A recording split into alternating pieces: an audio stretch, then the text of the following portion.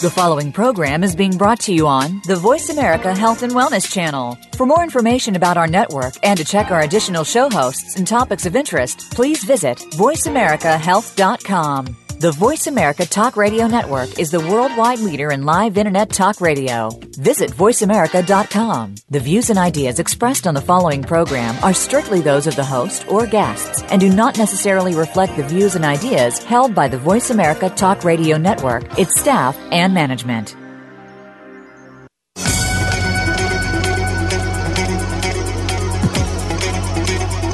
Welcome to Neuro Matters, the brink of Alzheimer's with Dr. Sam Brinkman. Our program brings together individuals who struggle with Alzheimer's disease or other disorders and noted professionals who can provide answers and timely information related to these disorders. Now, here is your host, Dr. Sam Brinkman. Good afternoon, ladies and gentlemen, and welcome to Neuro Matters, the brink of Alzheimer's. I am your host, Dr. Sam Brinkman, and I welcome you to our program on Alzheimer's disease and the dementias. We are coming to you from Voice America. Our discussion today is on spirituality and dementia.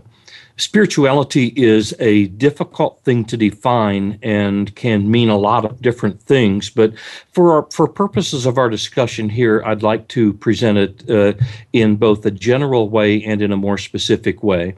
As a general concept, it may be seen as the search for meaning and purpose in life, but spirituality more specifically may reflect the manner, the way in which a person engages and experiences the spiritual in his or her life.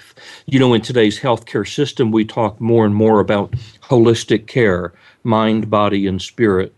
Our understanding of the functioning of the body and the abnormal functioning in various disease states has grown tremendously, as has our understanding of mind, especially with the dementias. Our understanding of the spiritual continues to be very limited, and our ability to apply that understanding continues to be very limited. And there are some unique obstacles there. To develop this discussion with us today is Eddie Tubbs. Eddie is the Director of Pastoral Care at Calderwood Senior Living with Buckner International. Calderwoods is in Beaumont, Texas. Eddie has degrees in psychology, religious education, and pastoral care.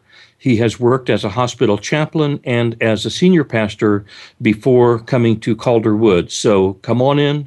Grab a cup of coffee with us, pull up a chair as we have this discussion with Eddie Tubbs. My friend Eddie, welcome to the program. Sam, thank you for inviting me to be with you this evening. I really do. And now we are going to belay the discussion in regard to motorcycles and our predisposition for different brands of motorcycles. Well, right? I think what we may do is have the listenership send in votes. Those in favor of the Valkyrie, dial whatever number you'd like. Those in favor of the Harley Davidson, dial our call-in number. Well, of course, with the Honda Valkyrie, what you have to remember is the reason you always want a Honda Valkyrie going with a group of Harleys is we're the ones that can stop and pick up the Harley parts as they fall off. And so you practiced for this, didn't you? I just thought I'd irritate you just a tad, brother. I really did and everything. Well, my former friend, I'm glad to have you on the show. And I would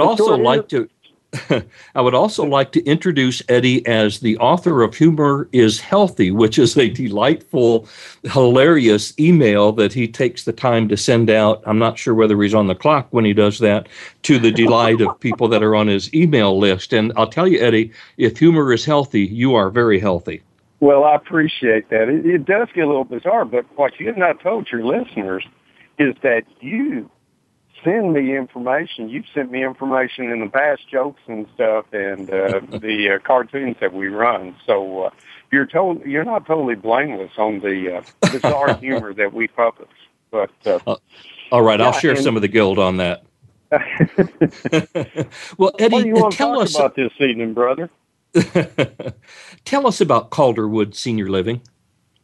Calderwood Senior Living is part of Buckner International. Buckner International was started in 1879 and by a Baptist preacher in Dallas, Texas. And it first started out as a ministry to orphans. And R.C. Buckner felt that there was an oppressive reality of literally thousands of children here in the United States without parents at home. And so they started this up in Dallas. And over the years, he began to realize that there was a need for adult parental interaction. And so he started building cottages on the large campus in Dallas. And whenever a Baptist preacher got too old to preach, which is hard to believe, they would move them into one of these cottages where they would have that surrogate involvement with the orphans. And then eventually, in the early 50s, out of that came Buckner Retirement Service. And we have multiple campuses throughout the great state of Texas. And our concern is well-being of the senior from the day they arrive until the day they leave. And we call it continuum care, Sam. And continuum care means that when you hit the campus, independent living, and then as your health care needs change, you can go to assisted living. Then we have our skilled nursing, our rehabilitation. And then, of course, the area that you and I first met, my goodness, Sam, 5-6 years ago, over. And that is our dementia unit or the Alzheimer's facilities on each of the campuses.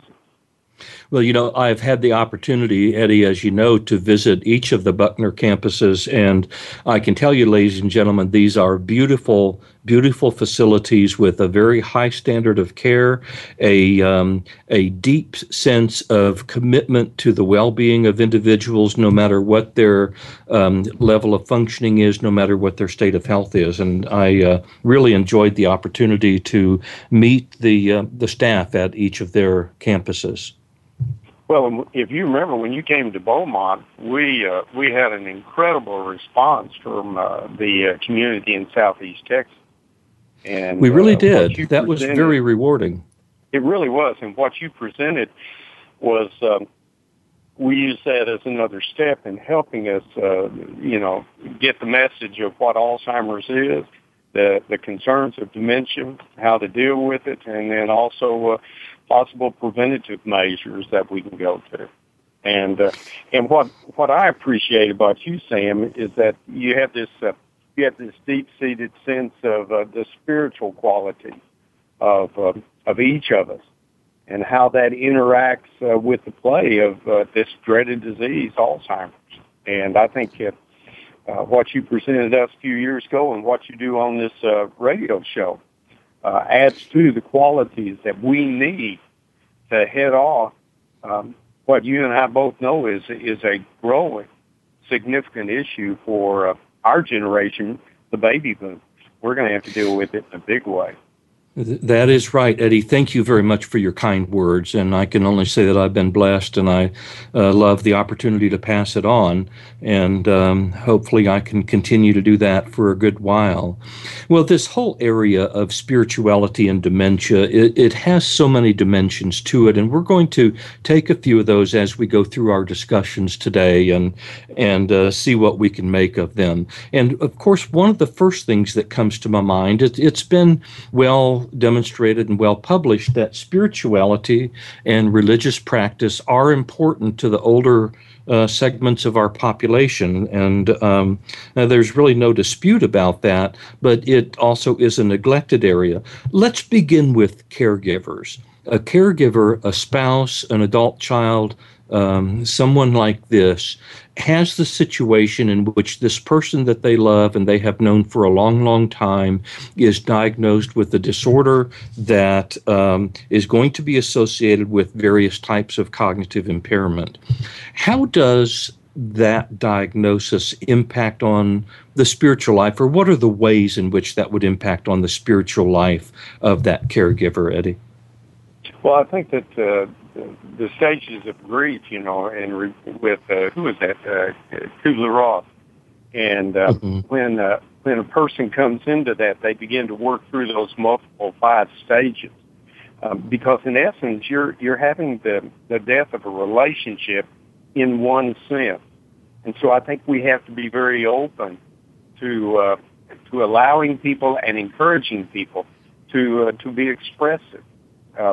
what I deal with, and I think I lead support groups at Calderwoods for caregivers, Mm-hmm. and I think the number one issue is guilt. Guilt in the sense that they have to deal with anger, they have to deal with depression, frustration, all sorts of things. Then eventually, that guilt of being of anger, not only at themselves but at their loved one. And I think that's where spirituality and especially their faith can play a very powerful part, because in the Judeo-Christian tradition, we know that we can express our feelings across the full scope, and that our God will allow that. In fact, our God encourages that, because when we express all those dynamics of emotion, then that's when healing has the opportunity to begin to evolve. And that guilt is a major issue. The guilt and the anger, Sam, I just see that so often with so many of our caregivers. Well, those are the two big things. There are certain beliefs, we might call them false beliefs, maybe false narratives or something like that, that just tend to continue through generations. And, the traditional view that illness was actually a reflection of spiritual imperfection or spiritual failing or something like that, that it somehow was a punishment given to a person because they had misbehaved. And that's one that really stays with us, doesn't it? It really does. I won't mention this guy's name, but he lives in Virginia, and he's a famous or infamous TV evangelist, if you would.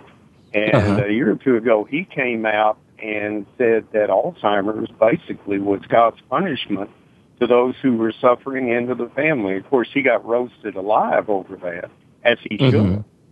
But I think you're right. And if we're not careful, as those of us in the clergy especially, if we espouse that from the pulpit or interaction with our congregation, that's diametrically opposed to the Scripture.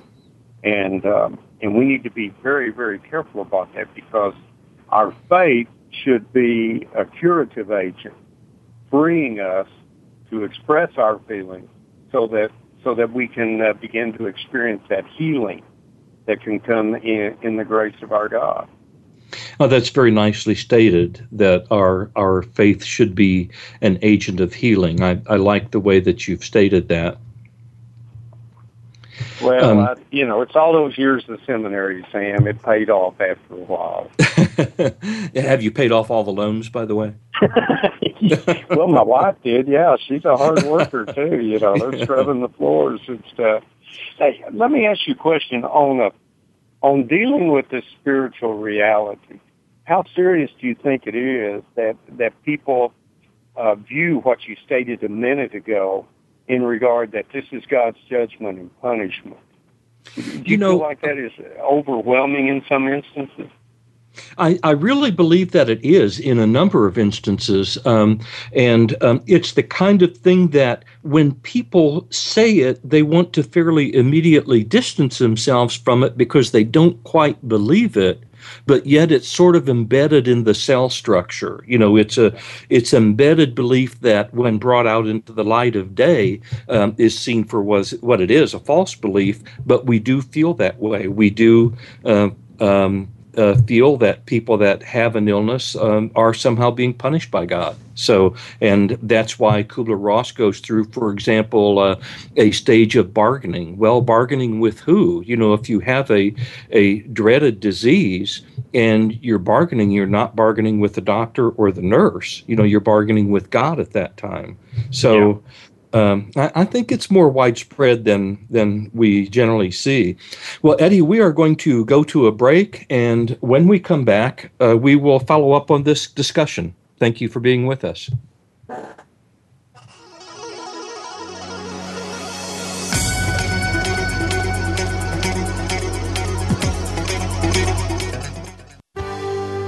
Your life, your health, your network. You're listening to Voice America Health and Wellness. Where did I put my keys? What was I supposed to pick up at the grocery store? Why did I forget that appointment? These and other experiences cause us to wonder whether we or our loved ones are experiencing normal memory changes with age or whether we are developing significant cognitive deficits. The Gray Matters system provides an efficient, economical, accurate approach to monitoring memory and executive functioning in older adults who are at increased risk of developing dementia. Gray Matters may be used in a primary medical care setting, long-term care facilities, retirement communities, and other settings. The system allows for determining whether an individual's memory abilities and executive functioning are in the expected range for age and education, and whether these abilities have changed significantly over time. As a result, older individuals can be given the assurance that they are maintaining good brain health. Gray Matters is a caring, proactive approach to managing the worries of cognitive decline in older persons. Gray Matters. Screen for memory disorders or forget it. Every day we face struggles and issues concerning addiction, whether it's ourselves, family members, friends, or other loved ones. On Overcoming Addiction, Hope with Prevention, Intervention, and Treatment, Dr. Joe Terhar helps us all better understand the causes and approaches to addressing addiction with the knowledge that no single approach is 100% effective. From guest experts, families, and addicts, you'll hear about what is and is not working in overcoming addiction. Tune in Wednesdays at 10 a.m. Pacific Time, 1 p.m. Eastern on Voice America Health and Wellness.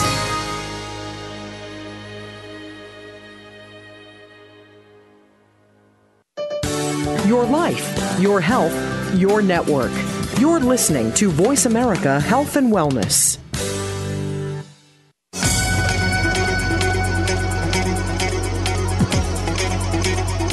You are listening to Neuro Matters, the brink of Alzheimer's. To reach Dr. Brinkman or his guest expert today, please call in to 1-866-472-5792. That's 1-866-472-5792. You may also send questions or comments about the show via email to sdbrinkman@hotmail.com.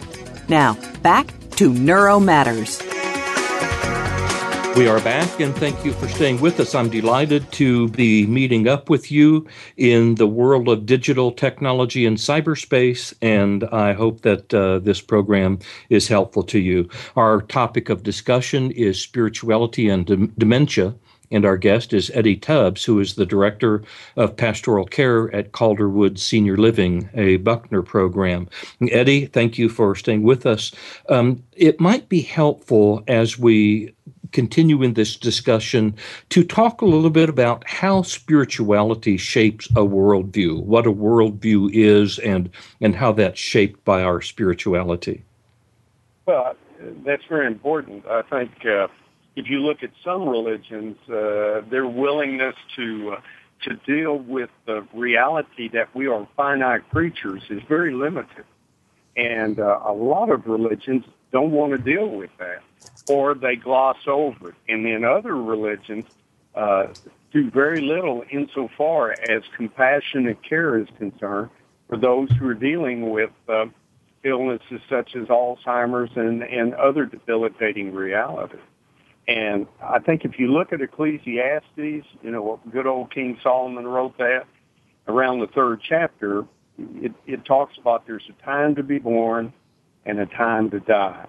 And a faith system, of which I believe the Judeo-Christian tradition adheres to, offers us the reality that covers that full spectrum and that full scope of being born, moving through life, and then accepting that the natural part of life is death and what lies beyond it. And when we have that view of who we are and our loved ones, it enables us to help put diseases such as Alzheimer's in the proper perspective, or at least we begin to make that effort to do that right there. And so I believe I can see the difference when I'm counseling and working with caregivers and family members, that the greater their faith is in a positive sense, it gives them a greater sense of strength to deal with the loss of their loved one. And of course, as you and I know, and those who deal with Alzheimer's know, that loss starts long before the end of the service when the preacher says amen at the end of the funeral.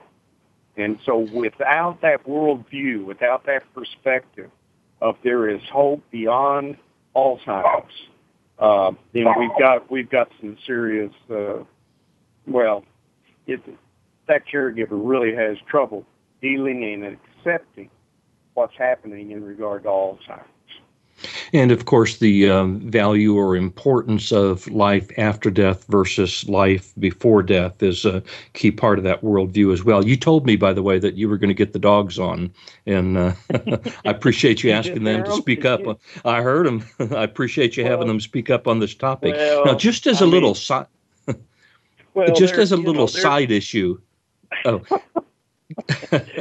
As a little side issue, as we go through this program, one of the things that I would like to do is throw out to this talented listening audience a little trivia quiz. All right. You read from Ecclesiastes, and I would like someone to call and tell me what music group sang lyrics from Ecclesiastes in the 1960s. You can email it. Or you can call the information in, but the reward will be the same as it always is. Eddie and I will applaud you for your first correct answer. You are a sneaky person. You really are. I really think, you and I may be the few that remember that song. And that's right. But this is a young audience. Well, it marks you and I age-wise. It really does. And, Sam, tell them a little bit about what you do, because I know that you folks in Abilene do a lot in regard to dealing with this disease. Well, as a neuropsychologist, my practice is very much referral based, and so I have referrals from neurology, neurosurgery, family practice, internal medicine, as far as dementia is concerned, and the referral might be to evaluate whether there is sign of cognitive decline of some sort, and if so, how would I characterize it, and then what are some likely causes? And I want to throw in here what I've mentioned from time to time on the program. An individual over the age of 65 with recent onset of memory impairment has a 20% chance of having a reversible disorder. So part of my responsibility is to work in teamwork with that physician to identify and manage whatever reversible conditions might be seen.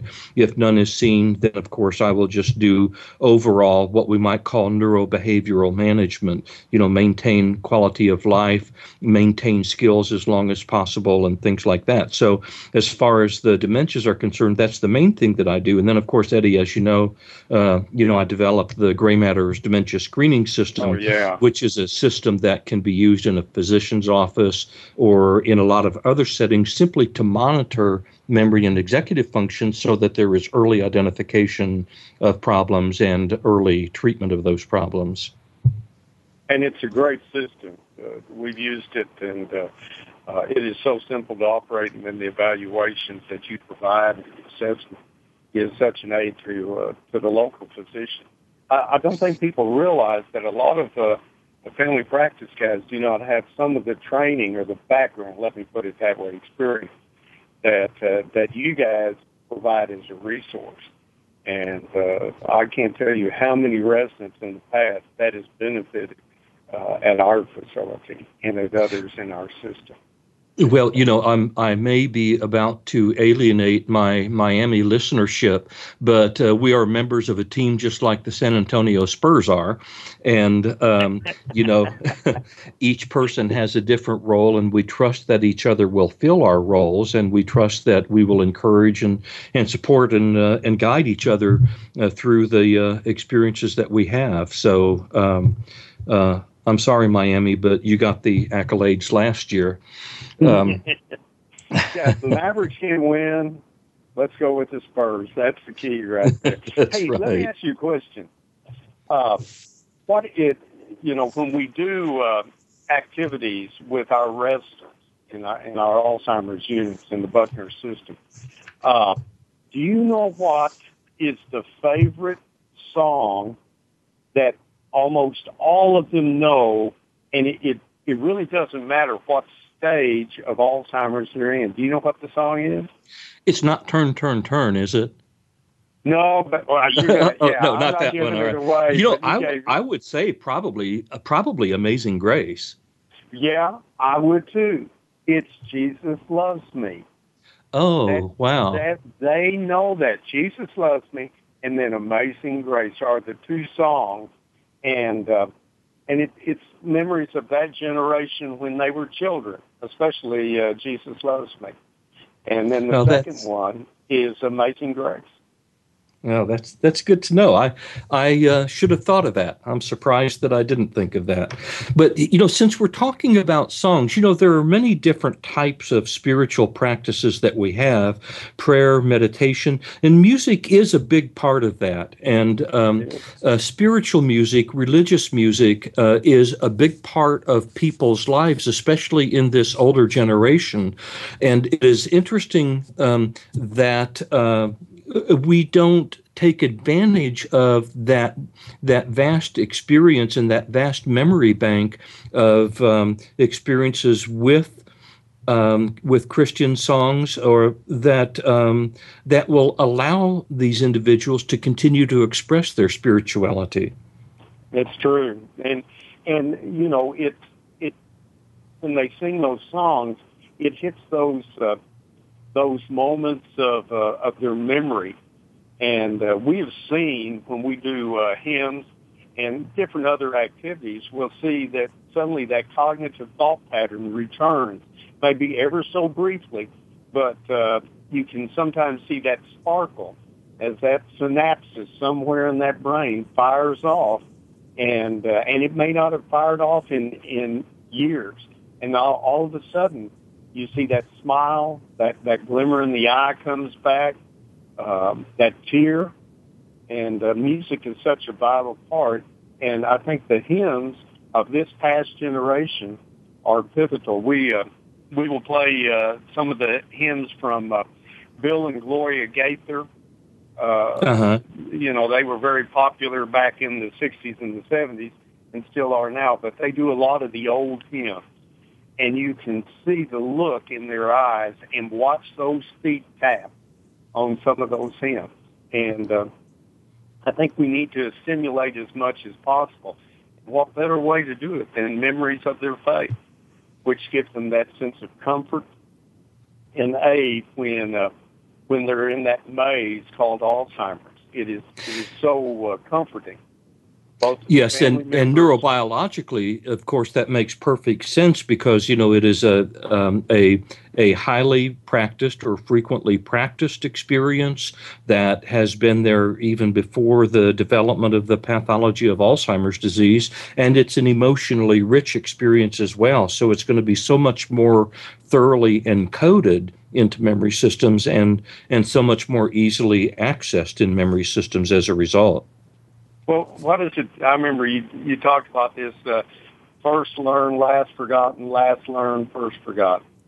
And Ribot's law, that's French scientist Ribot, R-I-B-O-T, okay. Last in is first out. Well, and to me, that is one of the key therapeutic tools, and I think that's what we consider one of our strengths with the Buckner facility and at Calder Woods especially, and that is that taking people back to those moments of faith, and sometimes you take them back through the practice of a religious ritual. Roman Catholic Mass is such a powerful statement to those people of that faith and that denomination. I think that's one of the things that those of us who are Protestants sometimes, especially evangelicals, we don't have some of those from the cradle beyond type of religious rituals that can help us when we're in that maze and when the fogginess of Alzheimer's begins to descend upon us. The clarity will return when we use religious rituals of that nature. And I think music is probably the most dominant one right there. Well, I think you are absolutely right, Eddie. We are going to go to break. And when we return, we will continue this discussion. And I'd like to talk some about the obstacles to meeting the spiritual needs of individuals with dementia as well as their caregivers. So stay with us. We'll be right back.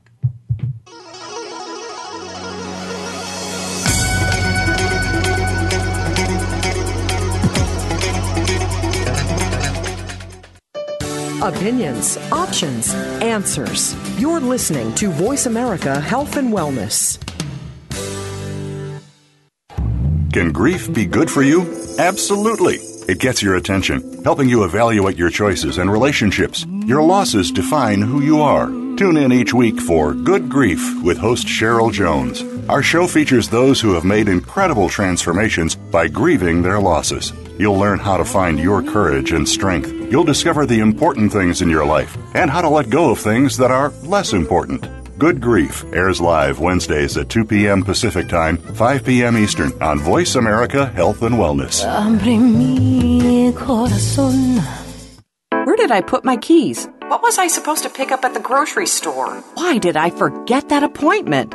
These and other experiences cause us to wonder whether we or our loved ones are experiencing normal memory changes with age or whether we are developing significant cognitive deficits. The Gray Matters system provides an efficient, economical, accurate approach to monitoring memory and executive functioning in older adults who are at increased risk of developing dementia. Gray Matters may be used in a primary medical care setting, long-term care facilities, retirement communities, and other settings. The system allows for determining whether an individual's memory abilities and executive functioning are in the expected range for age and education, and whether these abilities have changed significantly over time. As a result, older individuals can be given the assurance that they are maintaining good brain health.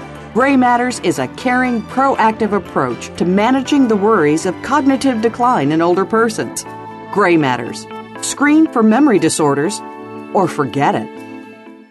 Opinions, options, answers. You're listening to Voice America Health and Wellness.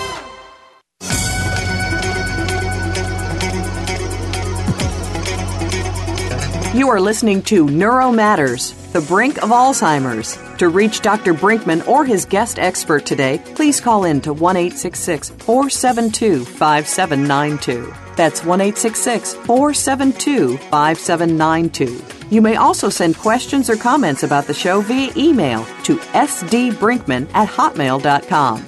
Now, back to Neuro Matters. Thank you for staying with us. We are talking with Eddie Tubbs, who is the Director of Pastoral Care at Calderwood Senior Living, a part of the Buckner Retirement System. And we are discussing spirituality and dementia. And we've discussed different aspects of that thus far. And Eddie, what I would like to go into now is what some would call barriers to addressing spiritual needs in dementia. Barriers are obstacles. So there are several of them that have been listed in published documents. I'd like to mention one and just have you comment on it. The first one is a desire to not offend.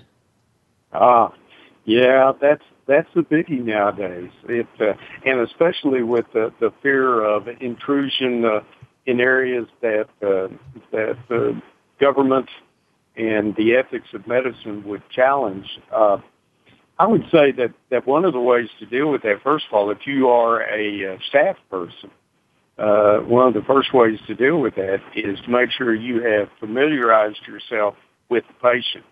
As you know, with all patients, we do assessment. And what part of that assessment is the religious background. And so if you're staff, that's very important. If you're visiting, I think the best way to express your faith is just simply to be there. And then there's nothing more powerful than a hand held when there's a hand in need. And then just to relax and not feel as though you've got to convert that person. Get to know the individual, establish rapport with that person, and then the natural progression will probably lead you to looking at the spiritual or the deeper qualities of life which are spiritual in essence. But I think one of the concerns that both you and I have is somebody coming in there and they're going to proselytize and they're going to turn or burn this individual. And Christ was tremendous at getting to build rapport and getting to know people. The woman at the well, even though that's just a few verses, it probably took the better part of a day. And he got to know this woman. And then she began to trust him. Then he was able to share who he was and to share the dynamic that Christ is. So I think rapport is important, just being there, and I think that will cover a lot of ground right there. All right. Now, the next one is uncertainty of what to ask. I guess that means, how do you approach a discussion of spirituality with a person? Well, I think that you can apply the rapport through all of these questions that you and I have discussed. But I think the biggest thing is to just be patient with the individual and not feel like that you have to approach the spiritual. Approach him as a person, holistic. That means everything. If they're, if you know they're from San Antonio and they're a Spurs fan, then elicit interaction that way. And then just follow the line of conversation. And I know that may sound superficial and simplistic, but I really think just taking your time to get to know somebody, addressing spiritual issues is not instantaneous on and off. It takes time because you are touching the deepest part of their soul, and that's their faith. And so that's not something that most people are going to say, oh, yeah, let's talk Jesus. I think you have to get to know them. They really have to get to know you. Very good point. Third one, lack of training. In other words, if you look at the training that's done in the healthcare system, for example, infectious disease control and policy and procedure under different conditions and things like that, but people don't generally feel trained in discussing or reaching someone spiritually. Well, I'm afraid that we in the clergy have kind of pushed this thing that, well, you need to go to seminary, need to go graduate school, and that's not true. I think every person has a certain common element, and one of those is our spirituality. One is the simple fact that we are relationally searching for significance, and I think that's what Frankl said. Viktor Frankl, what was he, psychiatrist during the Nazis. And he stressed meaning. We're all searching for meaning. And if we approach that person is in the same search and quest as I am, then don't worry about the training. Be more concerned about meeting that person where they're at and encouraging that person as one of significance. And then that will naturally lead to the discussion of those deeper qualities to life. The next one, Eddie, discomfort or incongruence with your patient's faith. In other words, a Catholic ministers to a Methodist, for example, or a Christian ministers to a Hindu or a Buddhist. Oh, thanks, Sam. I really okay. Let's skip that question. I'll pick an easier one here. yeah. What are the dimensions of the universe? Yeah, that would be a lot easier. I'm still working on that one. Yeah, well, you got a long time coming on that one. I think that the hardest thing, especially for certain brands of Christianity, is that we have this thing where we walk into a situation and we want to convert someone who, say, is not a Christian or not of our denomination. And first and foremost, we need to go back to the example of Christ. Christ met people where they're at. He didn't make them come to him. He went to them. And in the process of him initiating that sense of affirming interaction, they begin to see that there was something different about this guy. And in the process, they begin to ask the question. And so I think that we have to learn how to be patient and allow a person to have their own sense of spiritual integrity. Whether we agree with that or not, we have to be patient. And for us to go in and to force our philosophy or beliefs on someone violates the very tenets of our faith in our Judeo-Christian tradition. So, and especially when someone is in a vulnerable state, such as dealing with dementia. Oh, yeah. I mean, that's one of the biggest problems you have is that person can't get away from it. I mean, they're either in a facility or, they're limited in their mobility. Their cognitive skills are diminished. And so we need to respect that. Oh, Sam, that's very good. You mentioned limitations in mobility. I suppose that for all of us, when we're in a conversation we don't want to be in, it is certainly helpful to find a way and a reason to walk away, isn't it? Yeah, that's true. That's true. Yeah. And but they can't I appreciate your comments on those things. And basically what you're saying is that you're not here on some kind of a mission to convert somebody to your way of thinking. You're not here as a way of overlooking everything about that person's life except what their spiritual beliefs are, but you're there offering a whole relationship to the person. That's it. You nailed it. It is a relationship. And these people that come in there and just flash burn them, they do more damage to that individual because that individual needs to know that the compassion of their faith is theirs and that their God wants to reach out and love and care for them. And when you come in there and you have an agenda other than compassionate care, then you have no business being in that environment.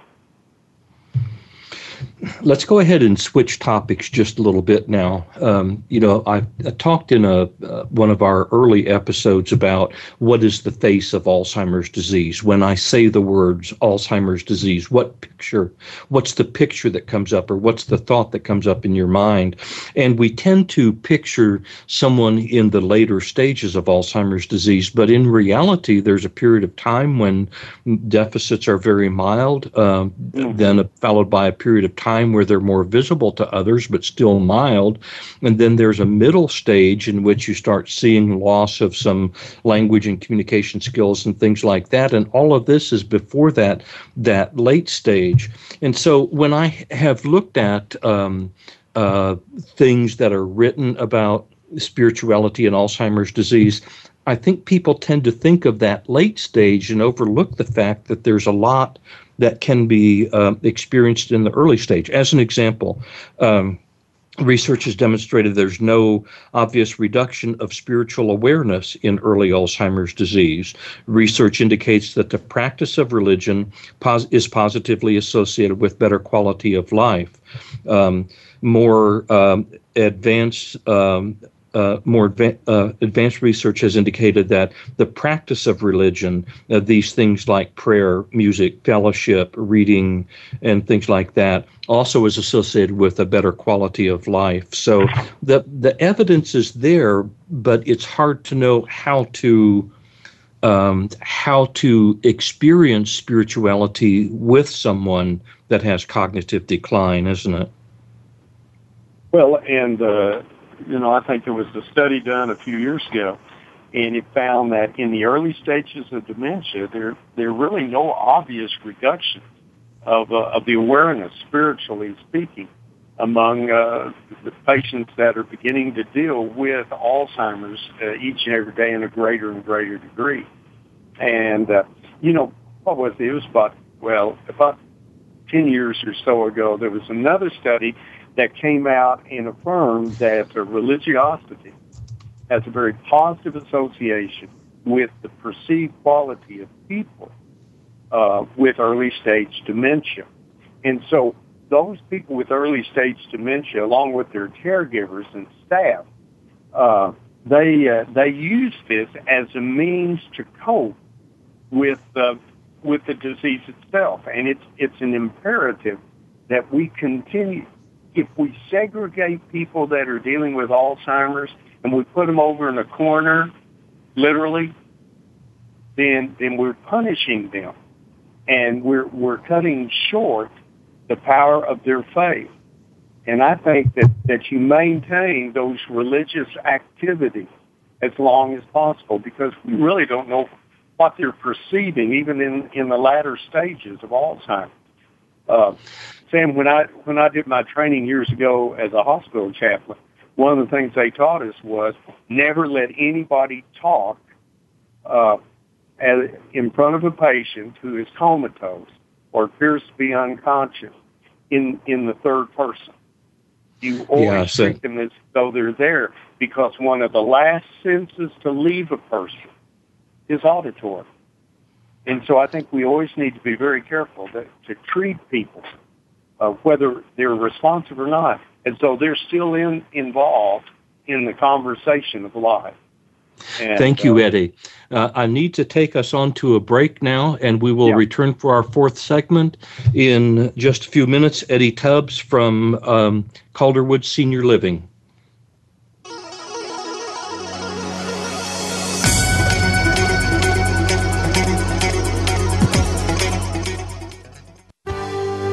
Your life, your health, your network. You're listening to Voice America Health and Wellness.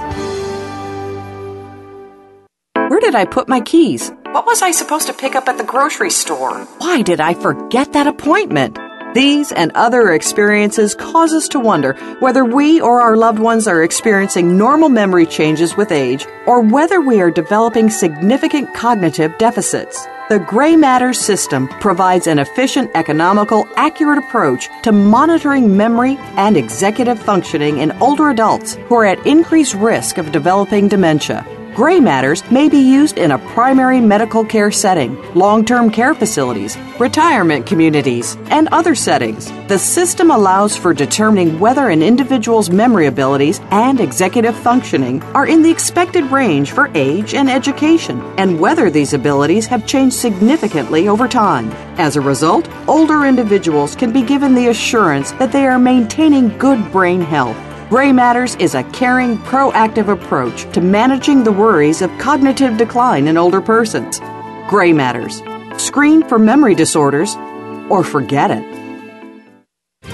Tune in to the Voice America Variety channel on the Voice America Talk Radio Network. Voice America Variety broadcasts a diverse array of topics, reaching a global community. Our experts come from all walks of life, and the topics they discuss are everything from current events, arts and entertainment, leadership, parenting, relationships, self-improvement, career advice, and a variety of other topics. Check us out today. You're sure to find something of interest. Voice America Variety. Talk on today's hot topics. Opinions, options, answers. You're listening to Voice America Health and Wellness.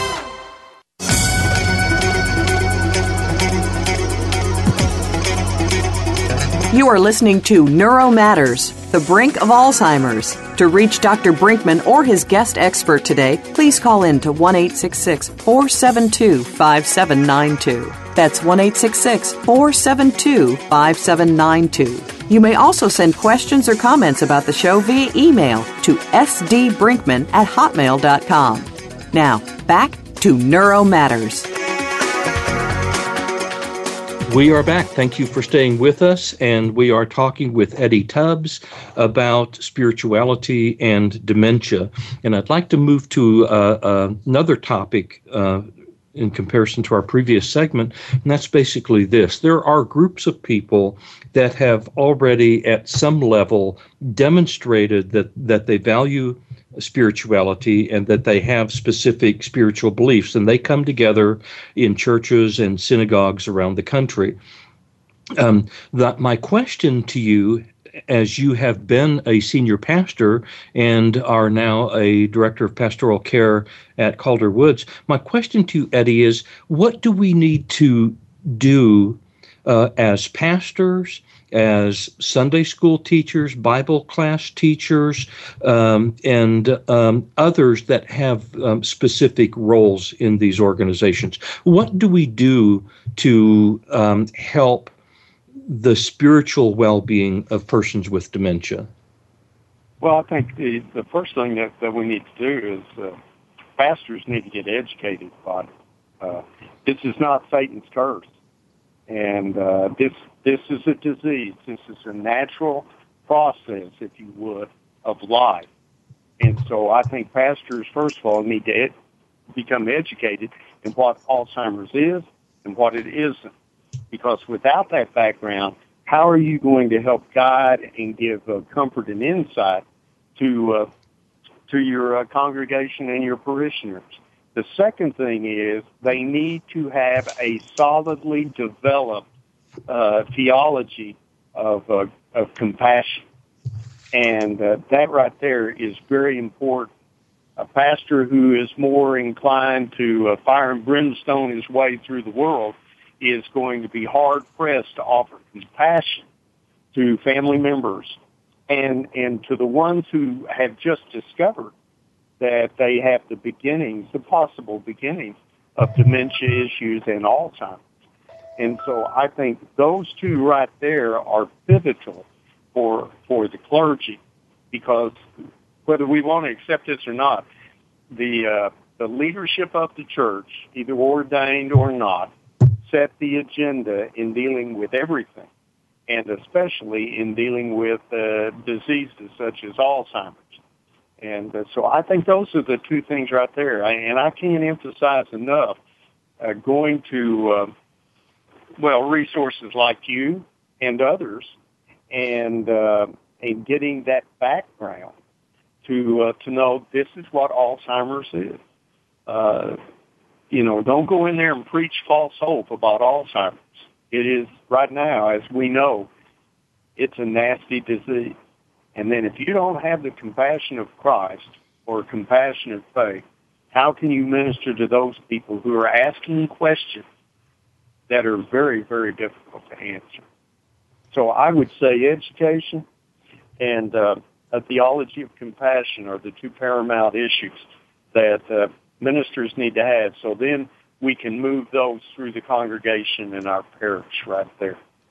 So let's say pastors, elders, presbyters, deacons, there are different titles and different patterns of organization, but in church leadership generally, to learn more about Alzheimer's disease, what do they need to learn about it? If you would pick 3 topics about Alzheimer's and say you need to know these 3 things.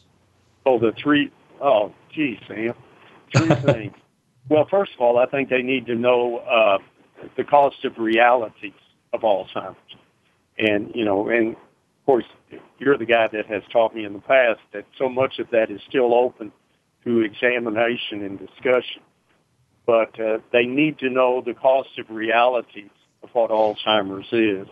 Then I think the second thing is they need to know treatment options.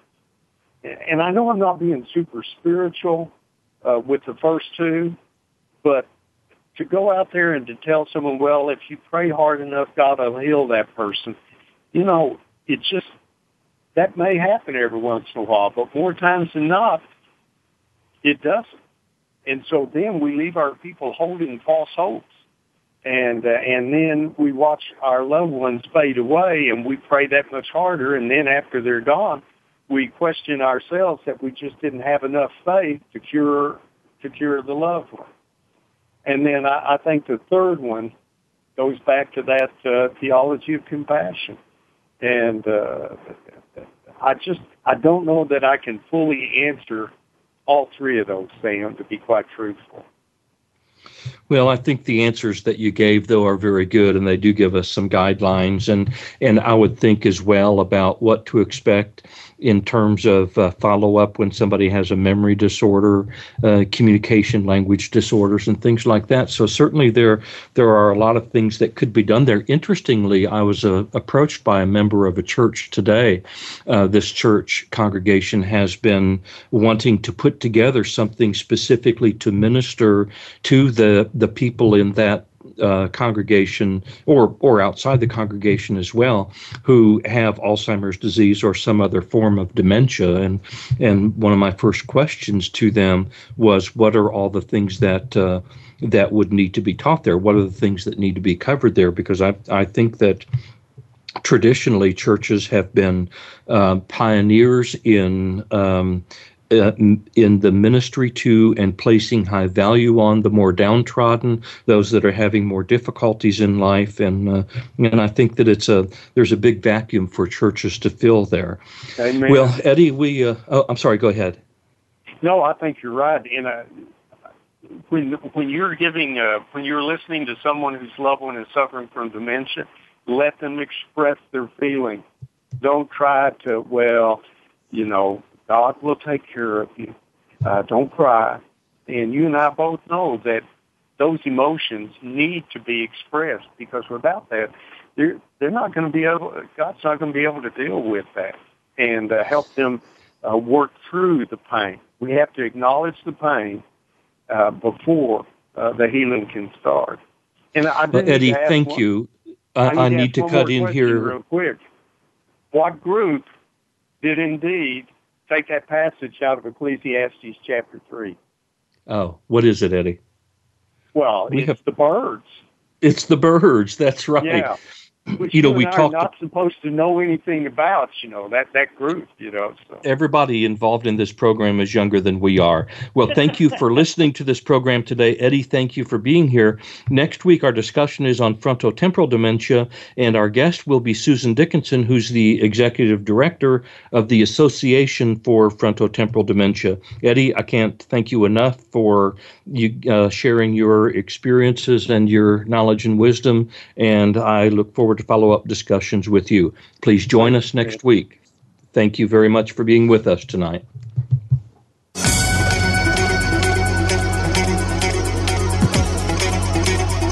Thank you for listening to Neuro Matters, the brink of Alzheimer's. Please join Dr. Sam Brinkman again next Tuesday at 4 p.m. Pacific Time, 7 p.m. Eastern Time on the Voice America Health and Wellness Channel. We'll talk again next week.